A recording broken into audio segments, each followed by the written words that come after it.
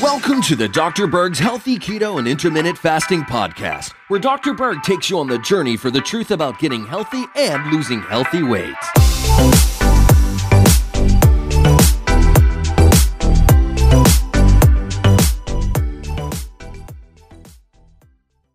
So I have another question for you.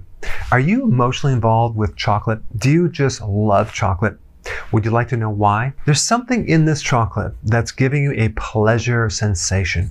There's over 380 chemicals, but of those 380, there's 3 that mainly create this effect. Let's start from the top. First one is called phenylalanine. So what actually is this phenylalanine? It's really just a building block to make dopamine, okay? Dopamine is a neurotransmitter. It's a hormone-like substance that travels through the nervous system and the brain, which is different than actual hormones that travel through the blood, okay? So dopamine is the main neurotransmitter that's elevated when you take drugs. So it's a mood enhancer.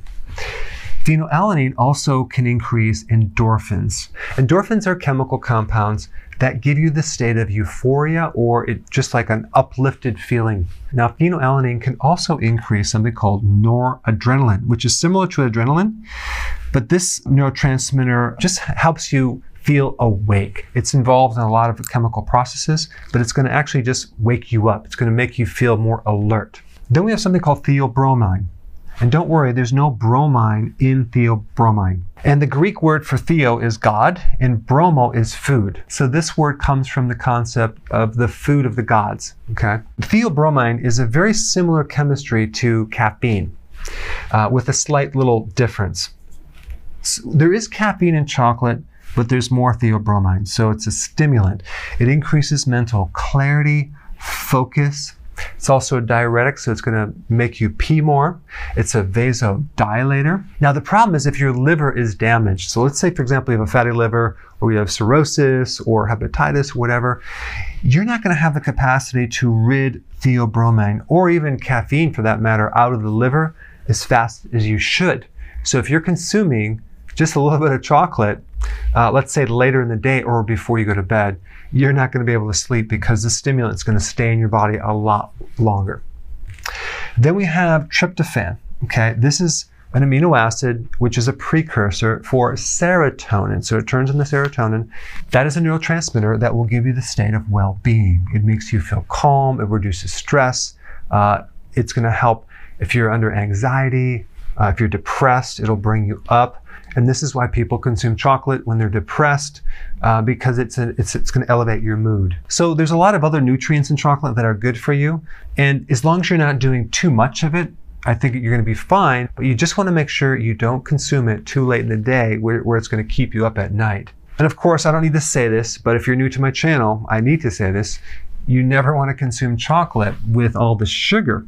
There's way too much sugar in chocolate. It's like 30 grams per bar. So that's way too much. You want to buy chocolate that's sugar-free. So when I say sugar-free, I'm not talking about using maltitol, for example. That's really, really high in the glycemic index, so it can really raise your blood sugars. You want to get chocolate with other alternative sweeteners like erythritol, stevia, monk fruit, inulin, xylitol. Those are totally fine. All right, well, thanks for watching. And also go ahead and comment below if you have a severe addiction, an emotional relationship with chocolate. I want to know. Thanks for watching.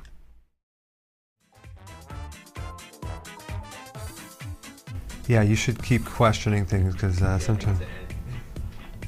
Jeez.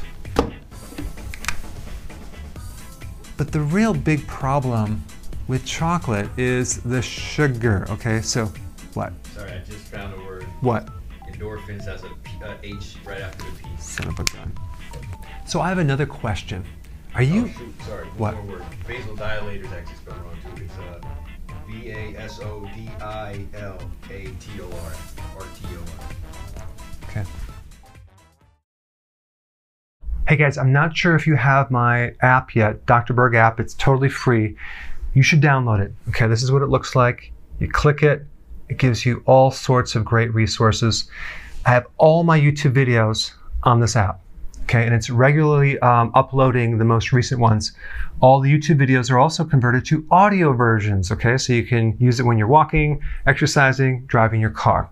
I have a mini course on there. I'll be putting additional courses. I have a lot of recipes on there. This is new. And also PDF resources. So there's various downloads, PDFs that you can get as well. And if you wouldn't mind, after you download it, check it out, give me your unbiased review and tell me how you like it. I want to know. Hey guys, I just want to let you know I have my new keto course just came out. It's a mini course. It covers all the basics and how to do it correctly.